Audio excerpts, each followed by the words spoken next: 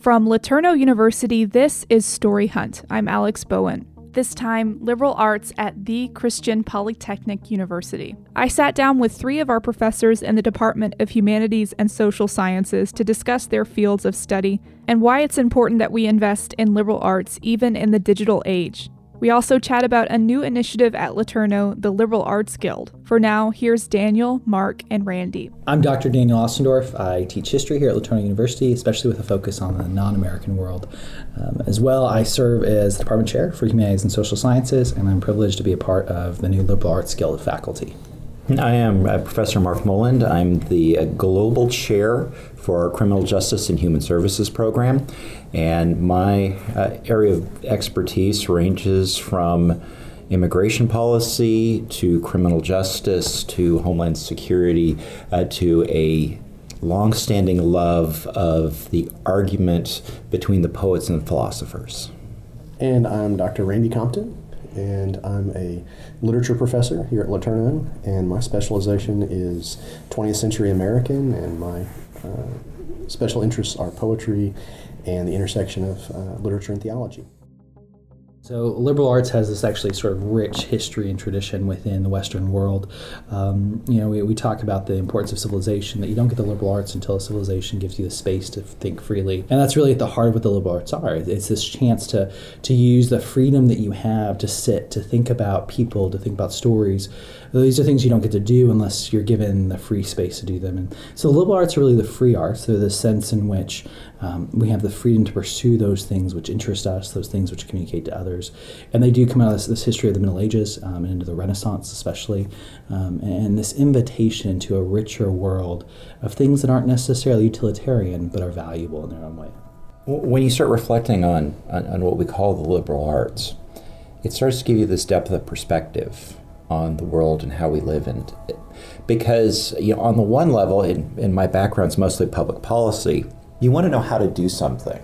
You want to know how to manage something. But the bigger question you often need to ask, and it takes reflection, is, why do we need to manage this aspect of life?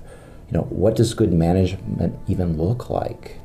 And the bigger question is, what is good for us as a community?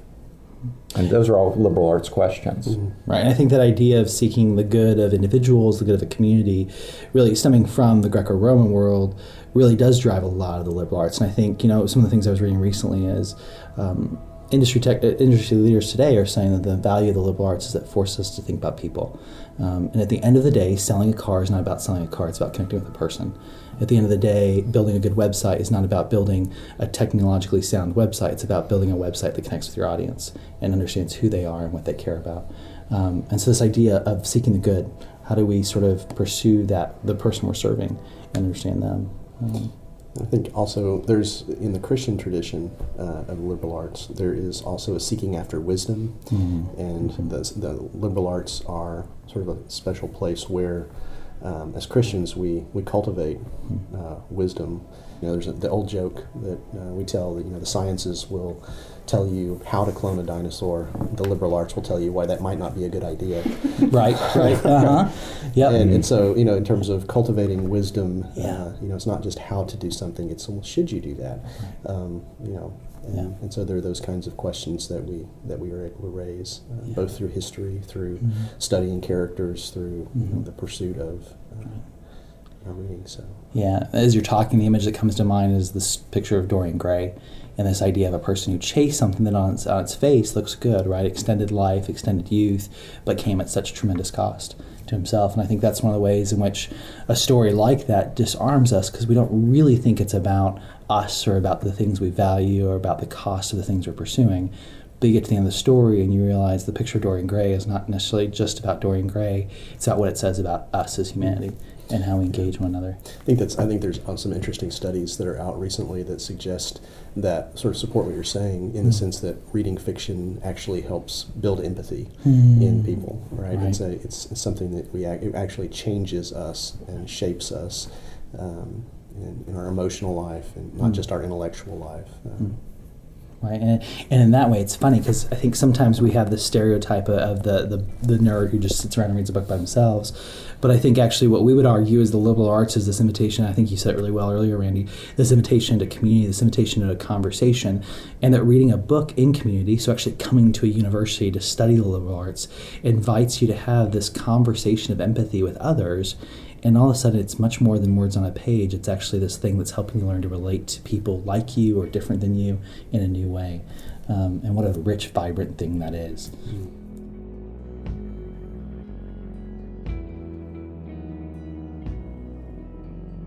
Our engineering students are brilliant in their logical, linear thinking. I think one of the things that liberal arts hopefully does is takes you out of that linear box and says, okay, here's an issue, and now all of a sudden there's 16 different ways to look at it. There's not one solution from A to B. And I think one of my hopes in teaching history, and I'll just take my discipline for example, is to get students to realize history did not have to go the way it did. There was not a linear story. It is a linear story in the sense that God created the world, God's redeeming the world, and Christ will return. So in a Christian worldview, it's linear. But the way in which that progresses has an unlimited number of possibilities. And so I think for students in humanities, and especially in history, it's realizing that the future has unlimited possibilities. And so there is not one sort of right answer. There are lots of possibilities. And what I hope they do is learn the skills to ask what those possibilities are, to consider how they impact people, and really just sort of look back on the past, say, okay, what were the legacies of decisions in the past, and how do I need to think about the implications I'm making now in lots of different areas. So I think for my students, at least, I hope it opens up the funnel for them to say there are tons of solutions here. Now let's think through them. In my core discipline of public policy, we talk about wicked problems. And these are problems in society that are not necessarily evil, but they don't have a single cause to them. For example, homelessness. You know, it would be wonderful from a public policy perspective to be able to say, okay, homelessness is a problem, therefore we provide houses, it's solved. But it doesn't work that way, because in addition to not having shelter, you also have sometimes mental illness, you have drug addiction, you have economic issues such as extremely high housing prices, you have geographic issues, you have racial issues, you have a variety of issues that have been built into this culture, into this community, that when all squished together, you have this problem called homelessness. Trying to find ways to address that requires creative out-of-the-box thinking, because any one given solution not only will not solve it, but in some ways may make it worse. I think from my discipline's perspective, one of the things that we spend a lot of time doing is analysis of texts and understanding, getting at meaning, and I think that trains your mind a certain way, and I think it teaches you to ask questions a certain way and to see problems from different perspectives, like you've already articulated. But I think that just the discipline of reading, of explaining a text, understanding a text, thinking, I think that the discipline of learning to work through a text and doing that with other people, where you see how other people's minds approach a text, it offers your understanding, not just how do I understand this text, but how are other people reading this, and then you get to hear, I didn't think about that.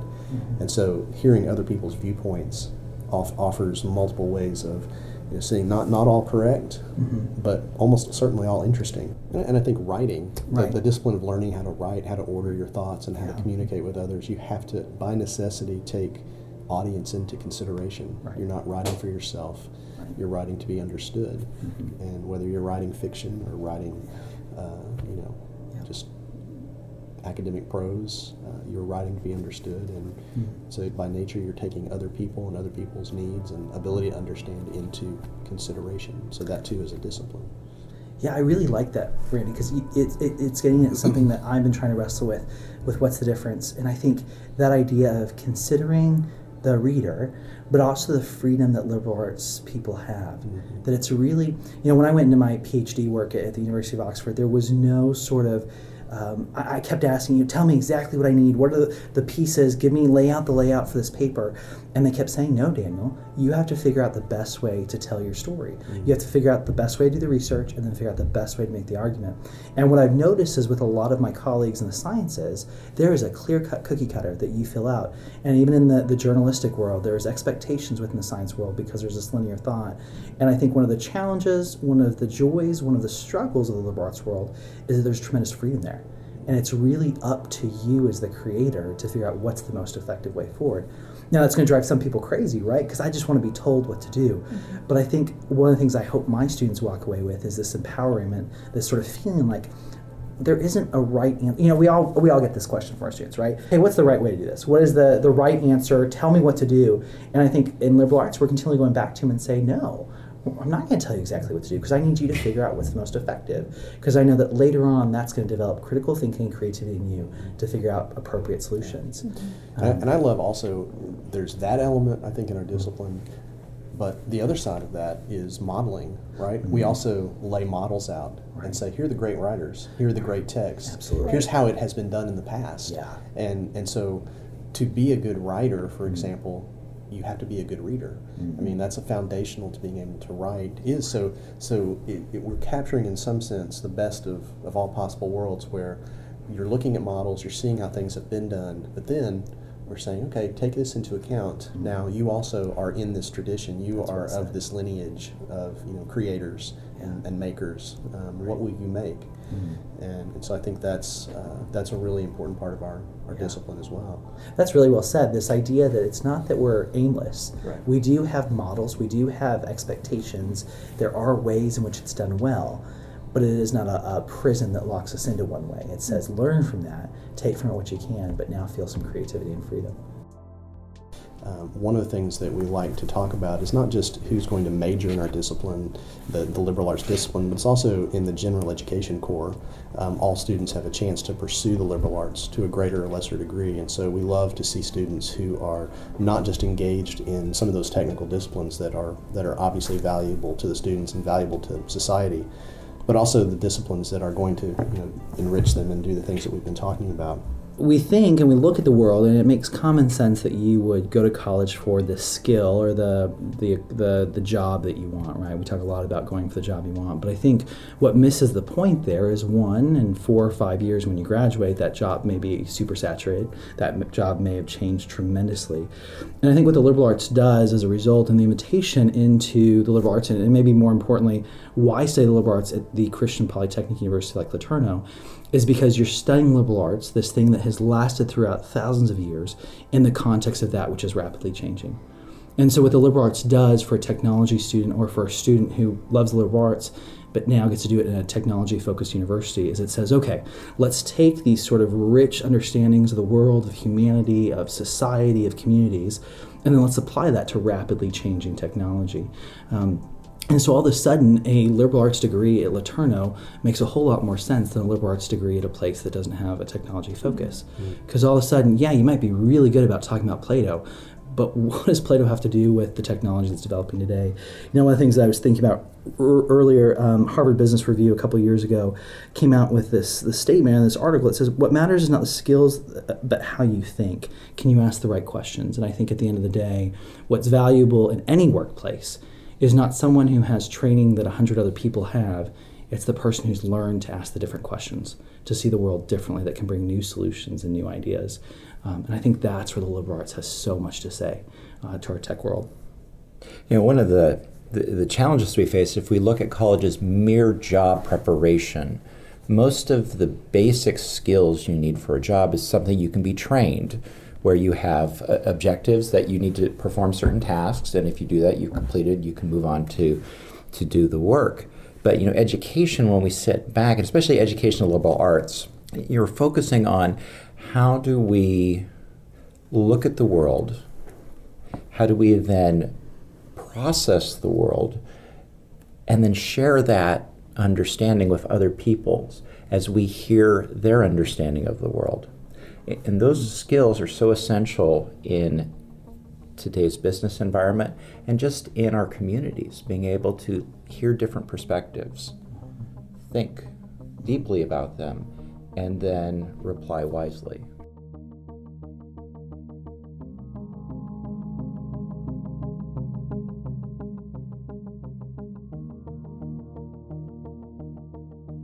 Arts Guild invites students to be intentional about the way they complete their gen ed.